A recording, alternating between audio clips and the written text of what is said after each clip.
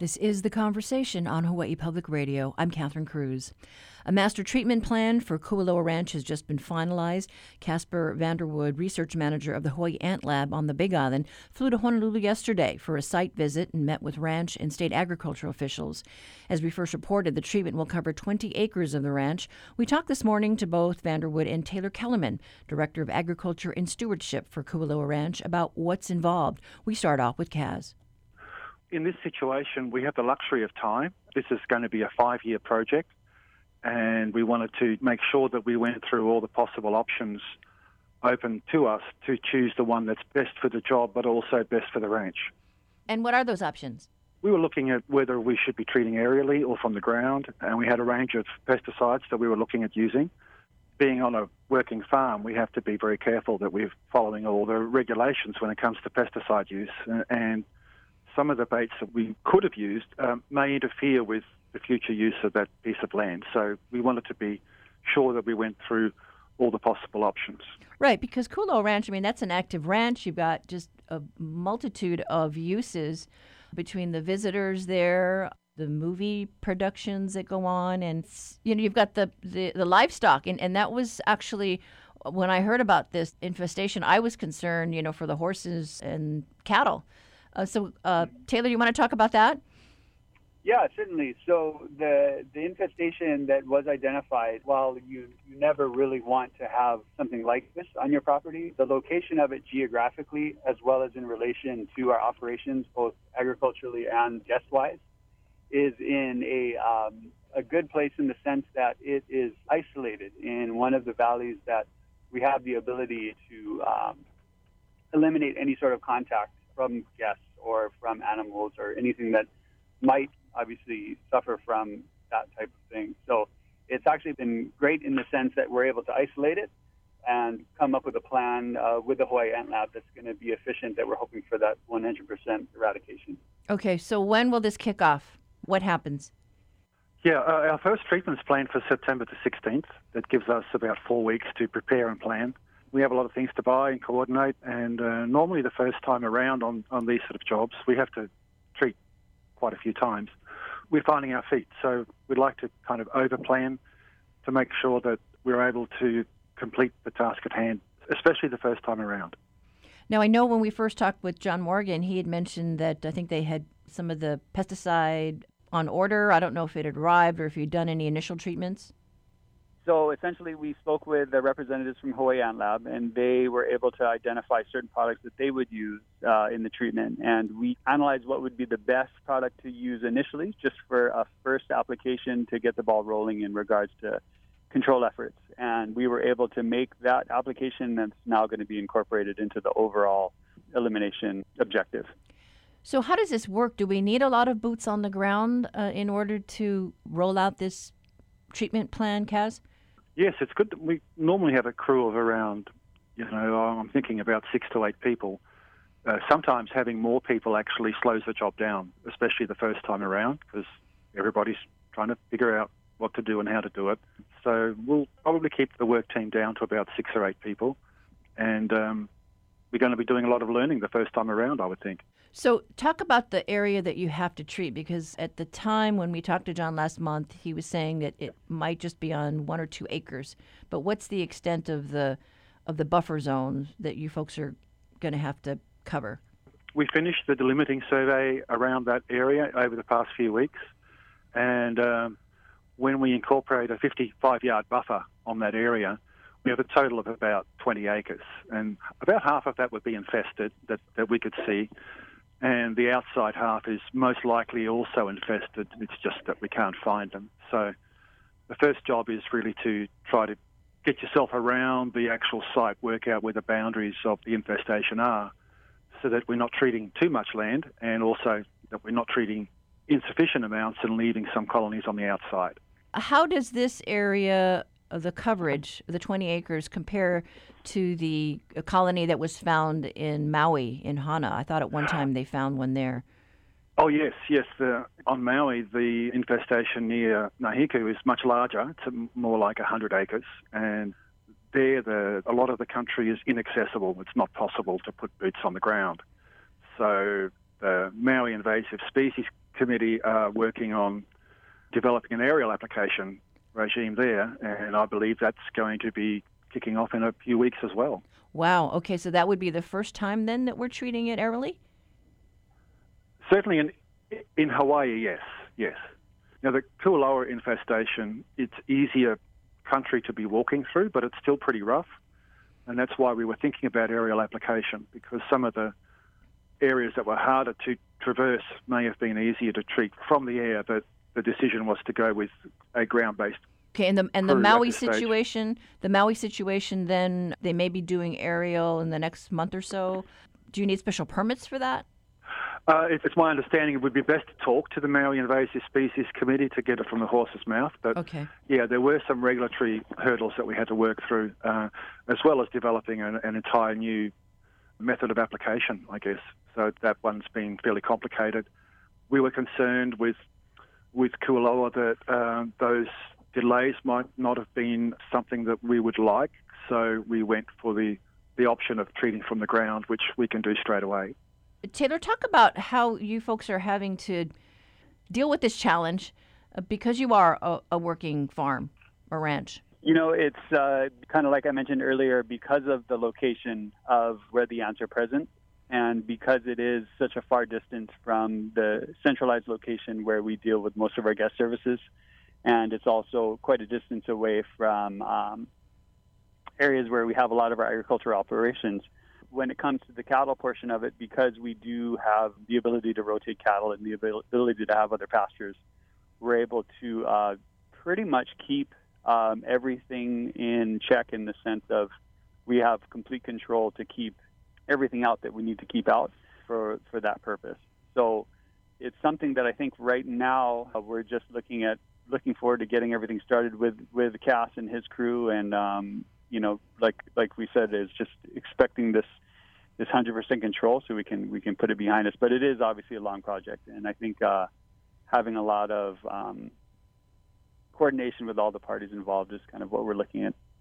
And what about the cost that's involved? One thing that's been really helpful is that we do have our own land stewardship program. So we do have full-time employees that work here just in conservation management, and that's actually who had first discovered the infestation. And so when we met yesterday with Cass and his team, we were able to actually combine forces, if you will. So labor-wise, you know, it's something that we're both contributing to. And then also, as Cass mentioned, product-wise, it's something that we're going to kind of be splitting costs on with the Hawaii Ant Lab and their funding. And so it's definitely not a negligible amount, but it's definitely something that is well within reason.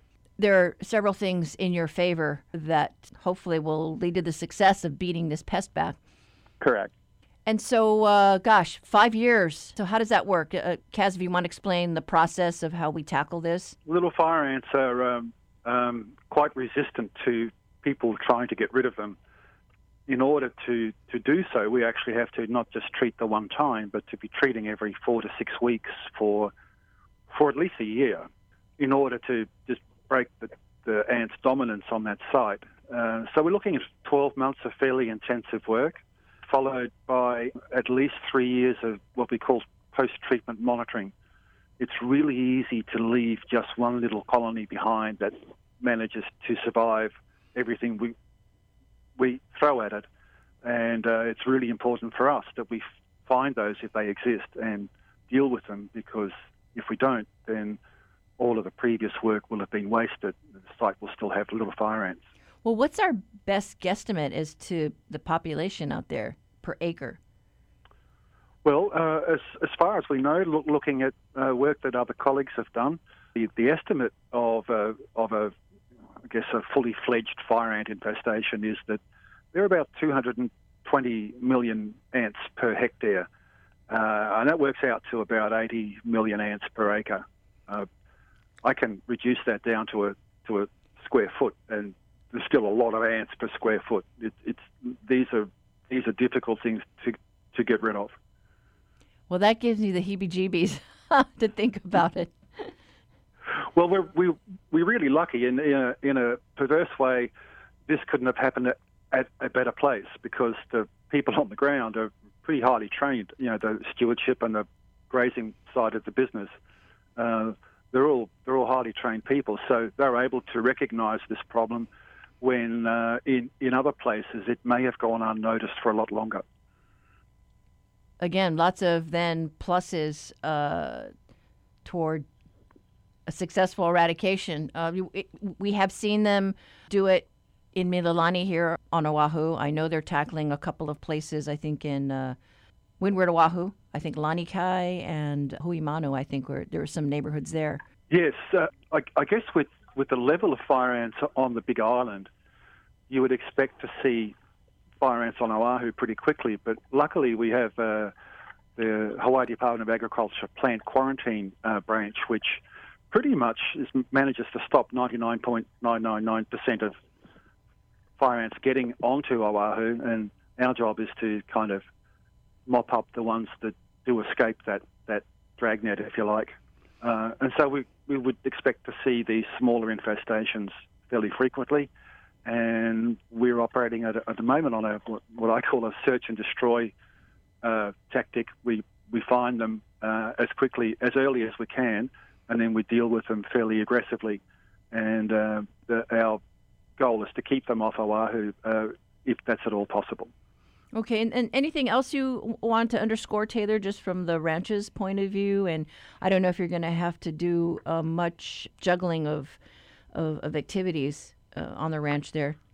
Yeah, we're actually not at all. So that's kind of like Cass said. There is kind of like this perverse positive to the situation where we do have a lot of situations that are applicable that are making it as such that we're able to continue our normal operations, both agriculturally and guest speaking. So I think really, if I were to kind of pass something along that, really is more lesson learned in the sense that there is a lot of good information out there in regards to how the public can identify little fire ants if they believe they have it and what to do. And, between OISC, or Oahu Invasive Species, and the Hawaii Ant Lab and all of these resources set forth, there is a good network of folks that can help, slow and hopefully stop, the spread of this pest throughout the rest of the state. And so I just that's how I've been communicating it with my family members as well as coworkers, is really just, it's a good example of why due diligence and just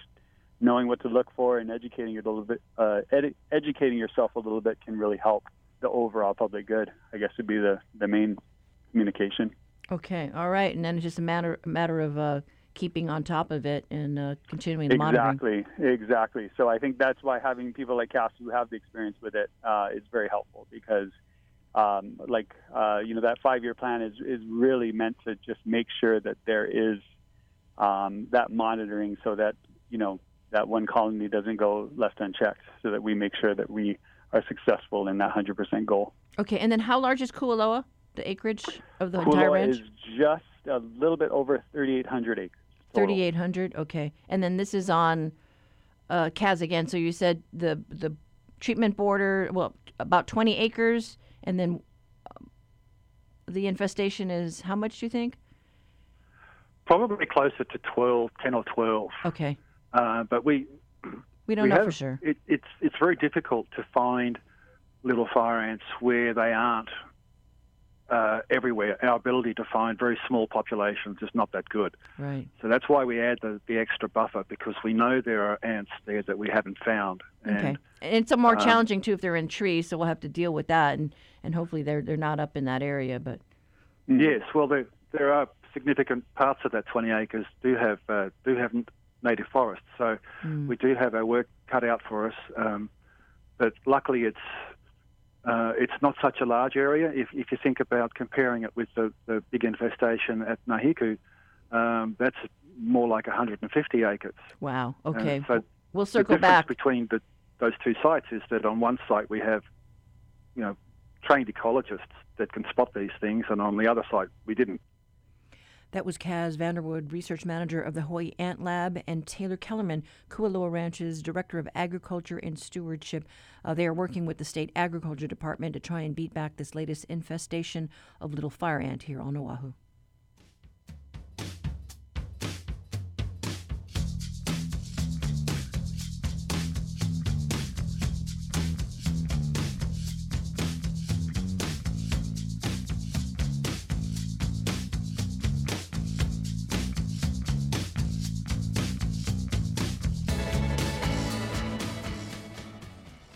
This is The Conversation on statewide, member-supported Hawaii Public Radio. Coming up, your Aloha Friday quiz.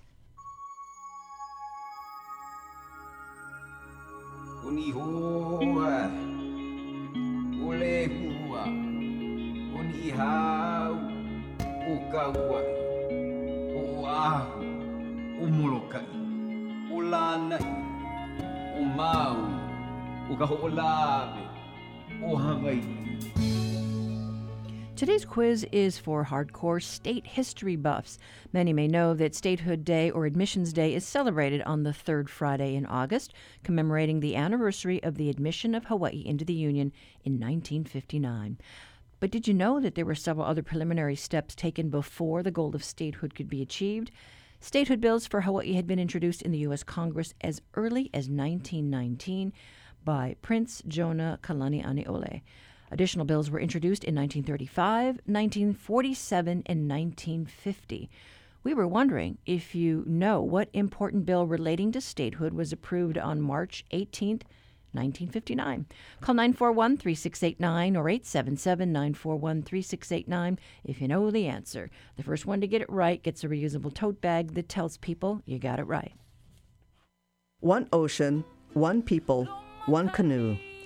HPR invites you to a screening of Moana Nui Akea, the documentary of Hokulea's landmark worldwide voyage, and a Q&A with Hokulea crew members. Sunday, August 18th in Waimea on Hawaii Island, Sunday, August 25th in Honolulu, and Saturday, August 31st in Lihue. Reserve your spot at hprtickets.org. Sponsored by Dawson. Support for The Conversation comes from the HPR Local Talk Show Fund, which helps Hawaii Public Radio sustain and grow its locally produced talk shows.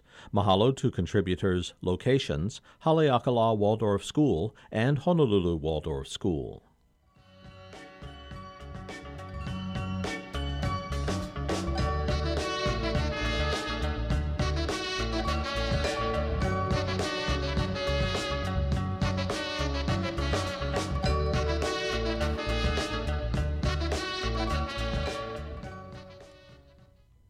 Back in 2005, the government of Abu Dhabi initiated a plan to become a global leader in renewable energy and sustainability. The result of this plan was the planned community of Masdar City, and its development was led by the Honolulu-based architectural firm WATG. Its CEO, Anthony Malos, recently returned to Hawaii and spoke with conversation producer Harrison Patino about the lessons of urban resilience and development learned from Masdar City. There are three aspects to Masdar. One was renewable energy, one was Masdar Capital, and the other was sustainable development. So Masdar City was the home to all those initiatives, including building a world-class research university. And the idea was not only would you have the social and the economic sustainable strategies, but you would build a city that was a model for how cities of the future should be built based on sustainable principles. So you brought a lot of experience as the CEO of WATG coming from Honolulu. What did you bring into that development? What were your ideas in terms of the overall sustainability of Masdar City? The built environment, particularly cities, and the work we do as designers of buildings, generates about 75% of the world's CO2. So the built environment has a role to play on mitigating against climate change and reducing CO2. So in WATG, our architecture is now focused on resource use, efficiency around energy, water, and the embedded carbons that you use in making a building. But what we also bring to cities like Honolulu is a dialogue about the public realm and particularly mobility. Because the sustainable aspect of cities is not only efficient resource use and reducing the impacts that contribute to climate change, but also the wellness and the social well-being of citizens. The other aspect I think we bring particularly to Honolulu is around mobility. 26% of the energy in cities is devoted to moving things. And so if I look at Honolulu, and particularly what some of the mayor's initiatives are about reducing traffic, CO2 emissions, and making the city more walkable, you have a phenomenal public realm, and particularly a waterfront. And the more that's integrated into walkable, pedestrian-friendly bike and transit, the long-term benefit to the city will be immeasurable. Were there any parallels towards what you were able to develop in Masdar City towards what you think might be able to be achieved in Honolulu or in Hawaii at large? It's a good question. The one idea that does come to mind is the sense of walkable communities that are connected by transit.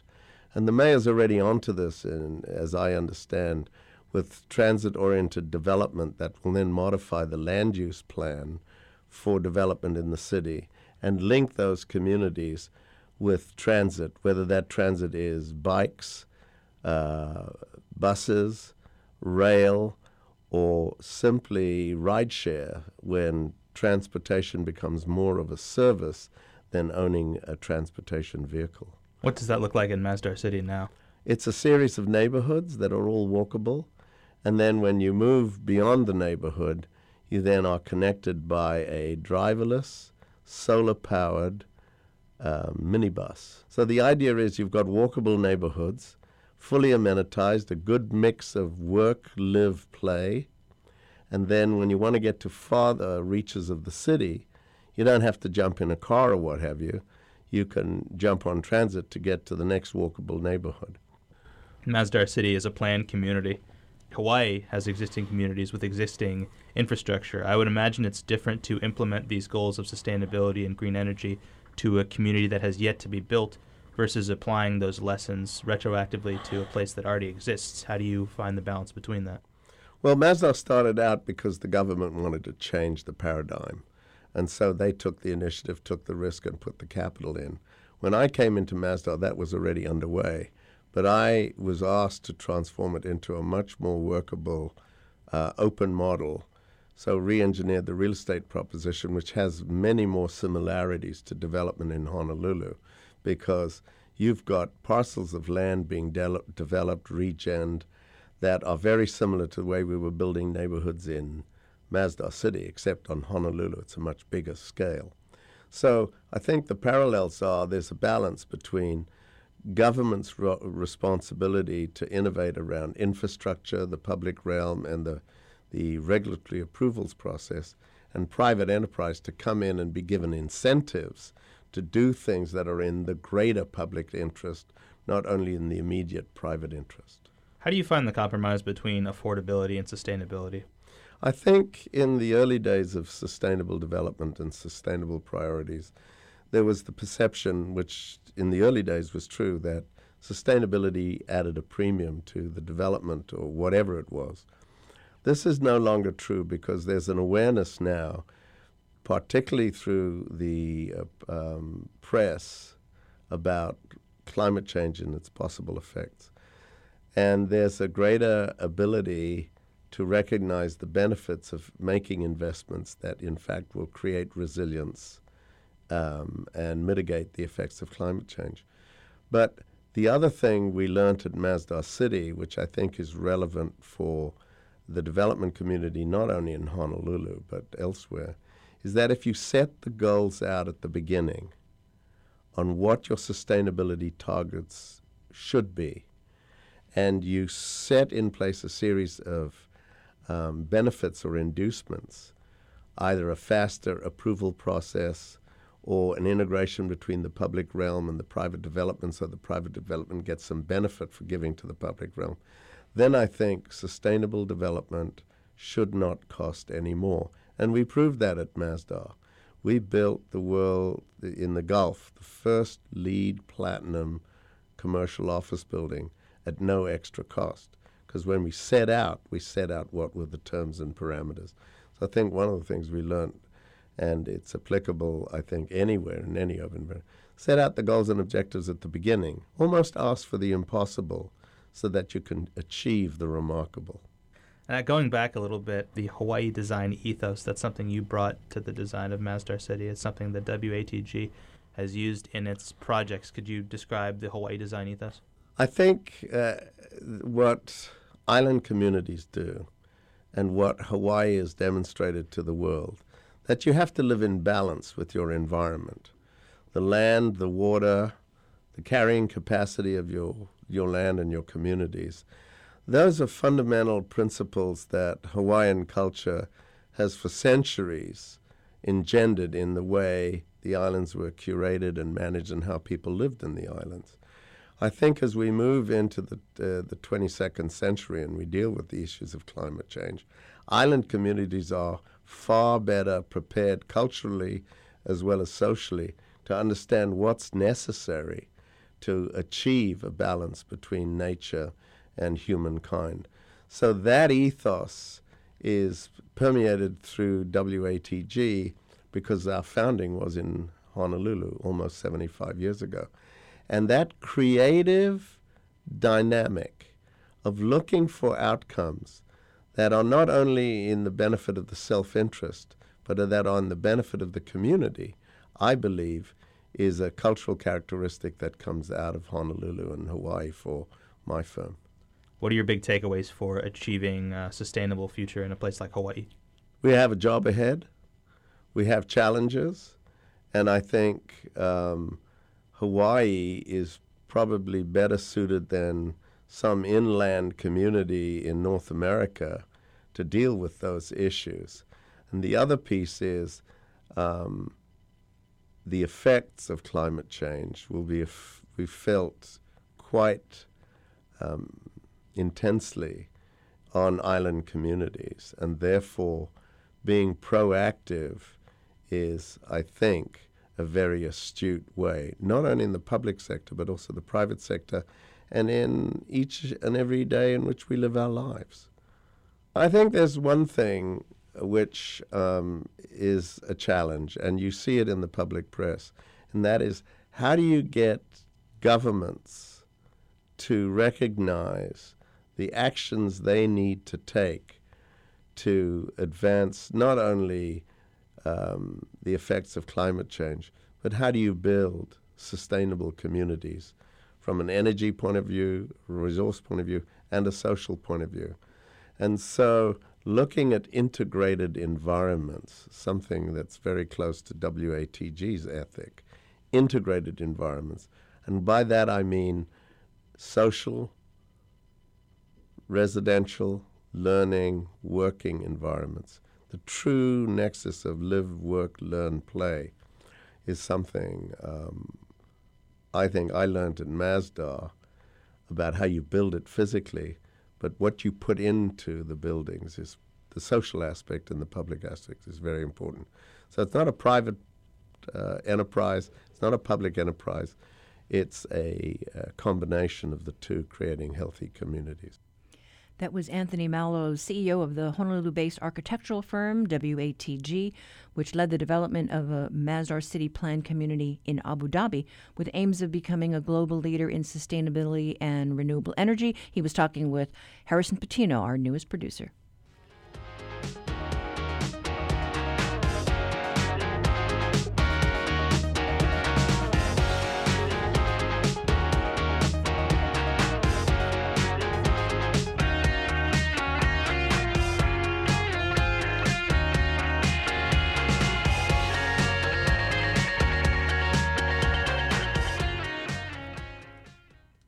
Honolulu Civil Beat regularly brings us our reality check, and today political and opinions editor Chad Blair has a story about the Honolulu mayor's race. Good morning, Chad. Good morning. Happy Statehood Day, Catherine. Happy Statehood Day. You know, I have to say, I saw the press release pop up in my phone, and it was sent out by Colleen Hanabusa, and I went, what's all this then? Yeah, we have the story up on our site today. We actually broke it yesterday. There had been discussion in certain circles that Colleen Hanabusa, the former U.S. Congresswoman, former state Senate president, would actually run for mayor of Honolulu. It is an open seat in 2020. Mayor Kurt Caldwell is term limited. And while Hanabusa is not officially jumped in, she has taken a big first step, and that's filing what's known as an organizational report with the Campaign Spending Commission, and it states quite clearly that she wants to be mayor. In her statement, you mentioned she didn't say I'm running for sure, but she did signal pretty clearly what her platform would be if she does run, and that has a lot to do with trust in the city. She says the public has lost trust in the city, and she mentioned specifically rail, the Honolulu Rail Project, and homelessness as top issues that frustrate people like her who say they just can't sit on the sidelines and watch it go by. Yes, and we should mention that she was on the HART board, so she does have some perspective. But I just thought the timing of all this was interesting with the subpoenas, I guess, that have gone out from the federal government.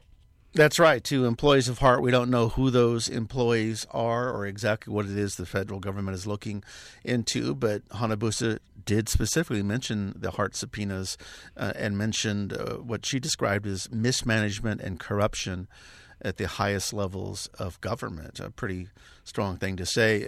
Caldwell, it was Caldwell that actually appointed her to be chair of the HART board. And you might remember that Mike Formby, who was working for the city, working for Caldwell, running the transportation services, was ex officio, meaning he sat on the HART board. Formby later was chief of staff for Hanabusa when she went back to Congress that second time around. Right, so there are those ties there. But we have obviously been talking about the mayor's race because there have been no shortage of interested candidates that are eyeing that seat. Yeah, there's a lot of names, and none have officially announced, but Kimberly Pine, the council member, she also has filed an organizational report. She's even gone a step further. She's actually held a fundraiser specifically for that office. She is term limited on the council next year, and so she can't run again for council. Her colleague Ron Minor, the chair emeritus, his term is up next year, and his name has been mentioned as possibly running for mayor as well. So those are a couple more names that I think we would all recognize. And then, Catherine, there are some names of people that I think probably caught a lot of people by surprise, but they've been bandied about. Mufi Hanneman, the former mayor, now working in the tourism, the visitor industry. There has been talk that he may run again for his old seat. He was unavailable for comment yesterday, but boy, do I hear his name bandied about a lot. Yes, and he has been actually on this show talking a lot about some of those same issues that he dealt with as mayor. That would include getting the rail project going. I mean, he was really the person who led the charge in so many ways. Caldwell was actually his managing director, if you'll remember. And then speaking of Caldwell, Charles DeJoux, who ran against Caldwell a couple of years ago.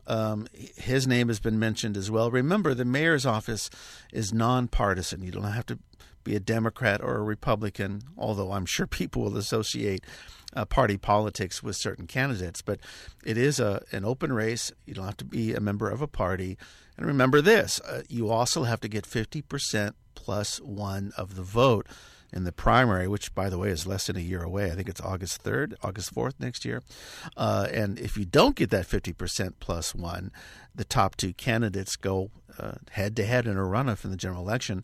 That generally is what happens with every mayor race. It's rare for someone to actually get a majority and just move into the office as a result of the primary election. Yeah, and I know that City Council Chair Ikaika Anderson, his name at one point had been bandied around as a possible candidate for mayor. Yeah, he's out. He has said publicly that he's not going to be running. His seat, too, is also up. Interestingly, 5 of the 9 city council seats are open next year. That's quite a big seat change. Catherine, I will mention one other name, Keith Amamiya. For those who follow Hawaii athletics, high school sports, they would recognize that name. He was the former head of that association.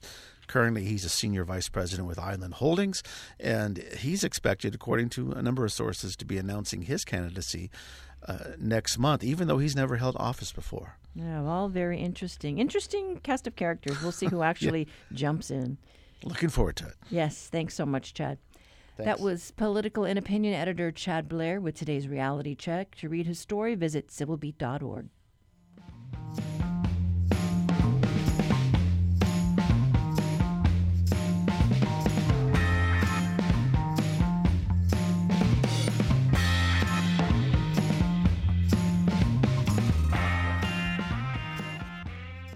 Support for Hawaii Public Radio comes from Kumu Kahua Theater.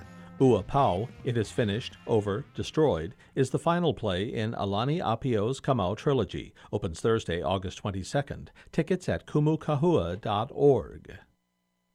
I'm Ira Plato. On the next Science Friday, a tower in Switzerland is struck by lightning more than 100 times per year. Lightning strikes are still very mysterious events. What researchers are learning about where lightning comes from and why it chooses its targets. It's all on Science Friday from WNYC Studios.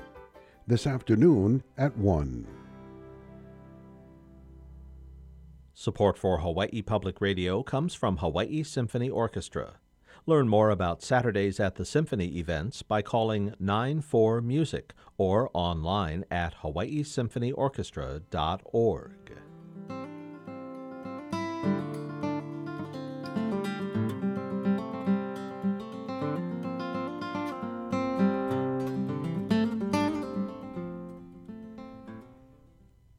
In today's Backyard Quiz, we asked you about an important bill relating to statehood that was approved by the U.S. Congress back in March 18, 1959. The Hawaii Admission Act was signed into law by President Dwight Eisenhower, dissolving the territory of Hawaii and establishing the state of Hawaii as the 50th state. On that same day, the Territorial Senate voted to adopt Aloha State as Hawaii's official nickname. That was its last official act. The passage of the Admission Act dissolved the territorial legislature and established Hawaii as the 50th state to be admitted to the Union. No winners today, and that was our Backyard Quiz answer that we were looking for. If you have an idea for one, send it to talkback@hawaiipublicradio.org.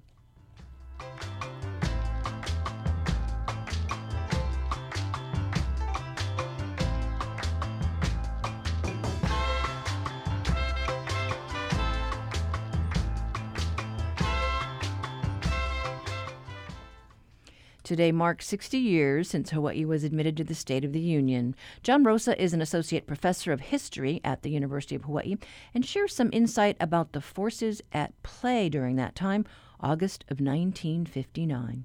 I'm a professional academic historian, which is what I like to say on occasion, also making fun of myself, because in terms of written histories about Hawaii, very often it had been kind of a teleological or endpoint for celebration, right? Hawaii's come a long way. It was a territory after World War II, eventually becomes a state in 59. However, like any event, historical event, there's history, which I break down for people as the events that happened, number one, but also for me, more importantly, as a professional and as a person, how people look back on historical events and interpret them and reinterpret them on the basis of their current situation, their current cultural values, and so on. So that's why statehood continues to be important. So we mark the holiday on the third Friday of August. The actual day is not really till the 21st. Right. The interesting issue is, for me at least, is this is 60 years since 1959. So it's only in certain years, like 25 years or 50 years or now 60 years, that you do have more discussion. So there were quite a few discussions locally as well as on the American continent in 2009 regarding how to maybe not celebrate but commemorate the events of 1959. So, give us some context then about the time and what we were going through. For 1959 itself, it just so happens that I've been working on a book for quite some time, taking a look at the year of 1959, kind of as a historical actor, so to speak, in that a lot of people look back to 1959 in fond ways, perhaps because of statehood and the iconic photos of, let's say, somebody selling newspapers with the big headline statehood, or a young girl, also smiling with statehood. And there being big celebrations, not actually in August, but in March, when the Hawaii Admission Act was passed. After March in 1959, in March 1959, the news came to the then territory of Hawaii that things passed in both the House and the Senate, and President Eisenhower was going to sign the bill into law very shortly. So once the news arrived, and I think one of the stories is that it was a phone call to Governor Quinn's household, and his wife answered the phone, and it was his daughter who relayed the information. There were, as you can talk to anybody who's over, I don't know what she would say, 70 or 80, celebrations in the street, people downtown going to Kualoa Church, bells ringing, fireworks. My mother, who was about 15 years old at the time, getting out of school. And at Kualoa Church, Abraham Akaka, right, the older brother of Daniel Akaka, giving a very well-known sermon about statehood, which, of course, he had prepared and later published about how statehood for Native Hawaiians and local residents brings great hopes, but also great fears.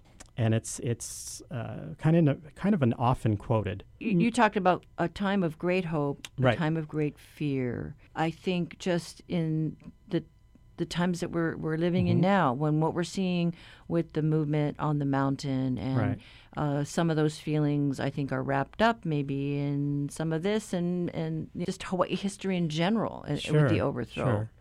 I think taking a look at history is a practice of understanding. So, for example, why would people in the 1930s, 1940s, 1950s be pushing for statehood to begin with? And a lot of it has to do with the fact that being a territory from 1898 until 1959 was not all that great for people in Hawaii. Unlike other places like American Samoa, you did have people who, as a result of the Organic Act of 1900, automatically became U.S. citizens. But even though you might be a citizen of voting age in the territory of Hawaii, you're not able to vote for president if you want to do that. You're not able to vote for your own governor. The governor is selected by the U.S. president upon recommendation of local elites. Usually it's a naval governor. Right, or somebody related to the Big Five. But also, and Hawaii has very little representation, right? You have only a delegate to Congress, a non-voting delegate to Congress, who might or might not always be effective.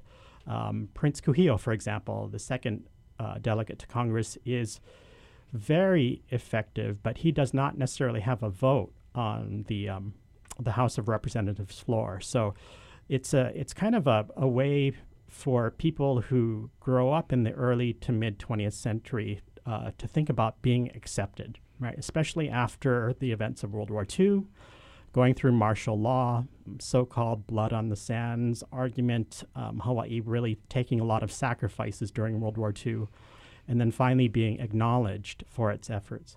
So the perspective of the local residents is what I just discussed, but from the perspective of people on the continental U.S., and I think you're noticing I'm saying the continental U.S., the mainland. Not the mainland. The mainland, why isn't Hawaii the mainland to me? To quote Joe Ballas, a very well-known local poet.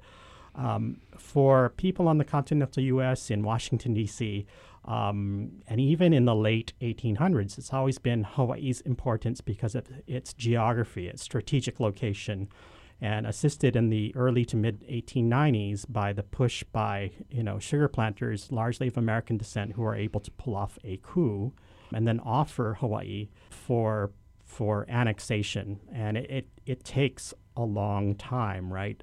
It's from 1893 to 1898, but it takes a while for the United States to warm up to admitting Hawaii as a state. I think if you take a look at a serious political scientist, Roger Bell from Australia, a lot of it is party politics, the balance between Democrats and Republicans in the House and the Senate. But there's a realization that in the post-World War II, Cold War era, strategic location, not just for Pearl Harbor, but for the emerging aeronautics age and age of developing ICBMs, right, intercontinental ballistic missiles, that Hawaii is going to be very, very important Also, ideologically, it's in the Cold War era that the U.S. has to position itself as being, benevolent and a forerunner in democracy and acceptance during the Cold War era, and Hawaii is a perfect place.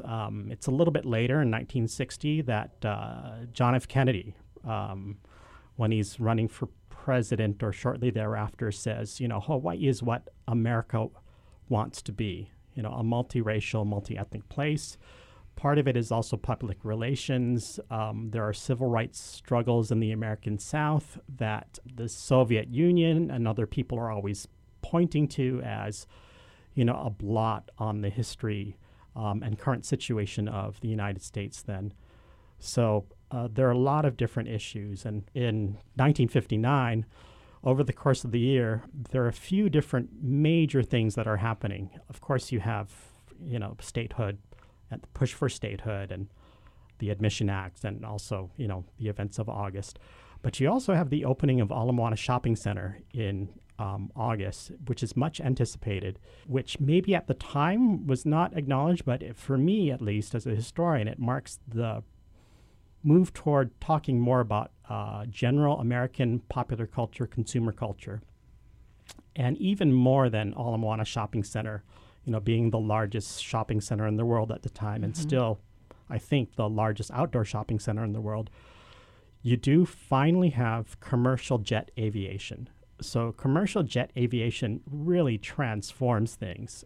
You don't have people coming in.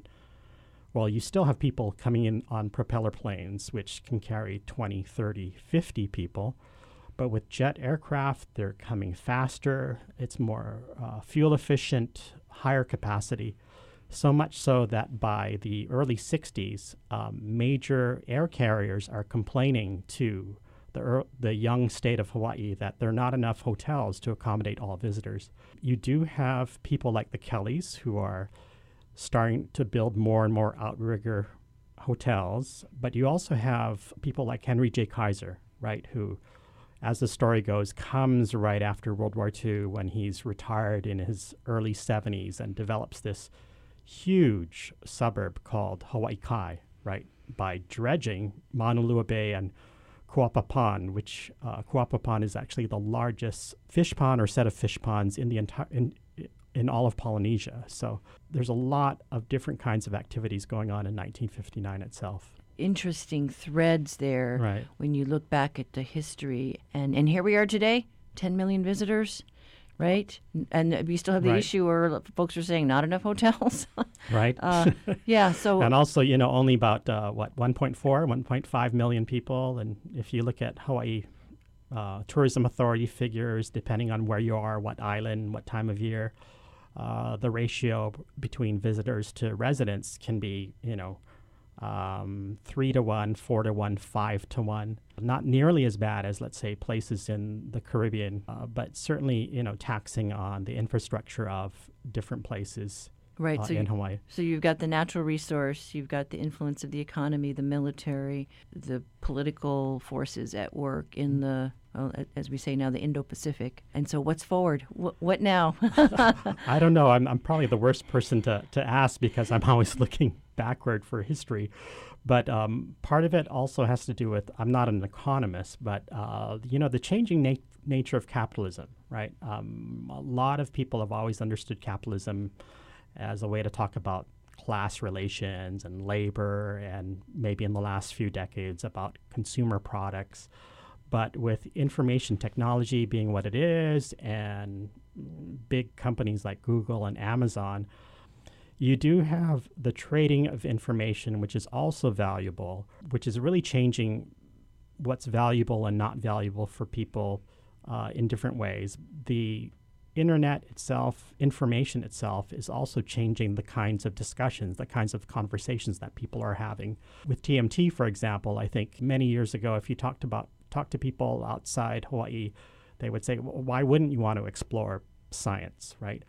But as we've seen over the last couple of months, social media and other ways to get information out allows for more complex discussions about different value systems at play locally and also globally.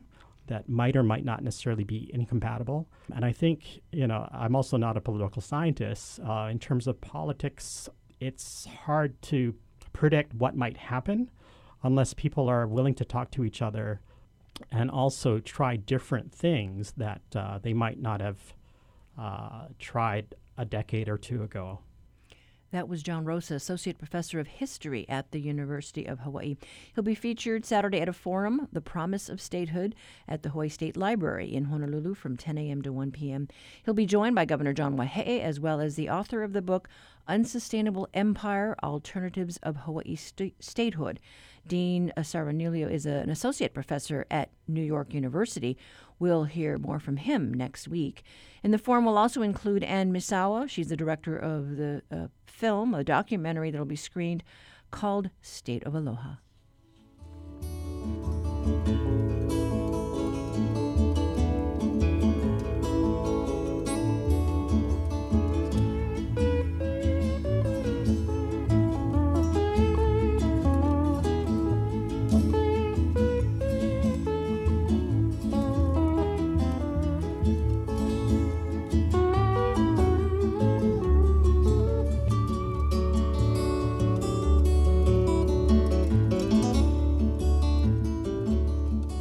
Support for The Conversation comes from the HPR Local Talk Show Fund, whose contributors help Hawaii Public Radio sustain and grow its locally produced talk shows. Mahalo to the St. Andrews Schools, which includes the Priory School for Girls, the Prep for Boys, and Queen Emma Preschool. That wraps it up for this Admissions Day holiday. Coming up next week, we go deeper inside that massive golf ball radar ship now anchored at Pearl Harbor.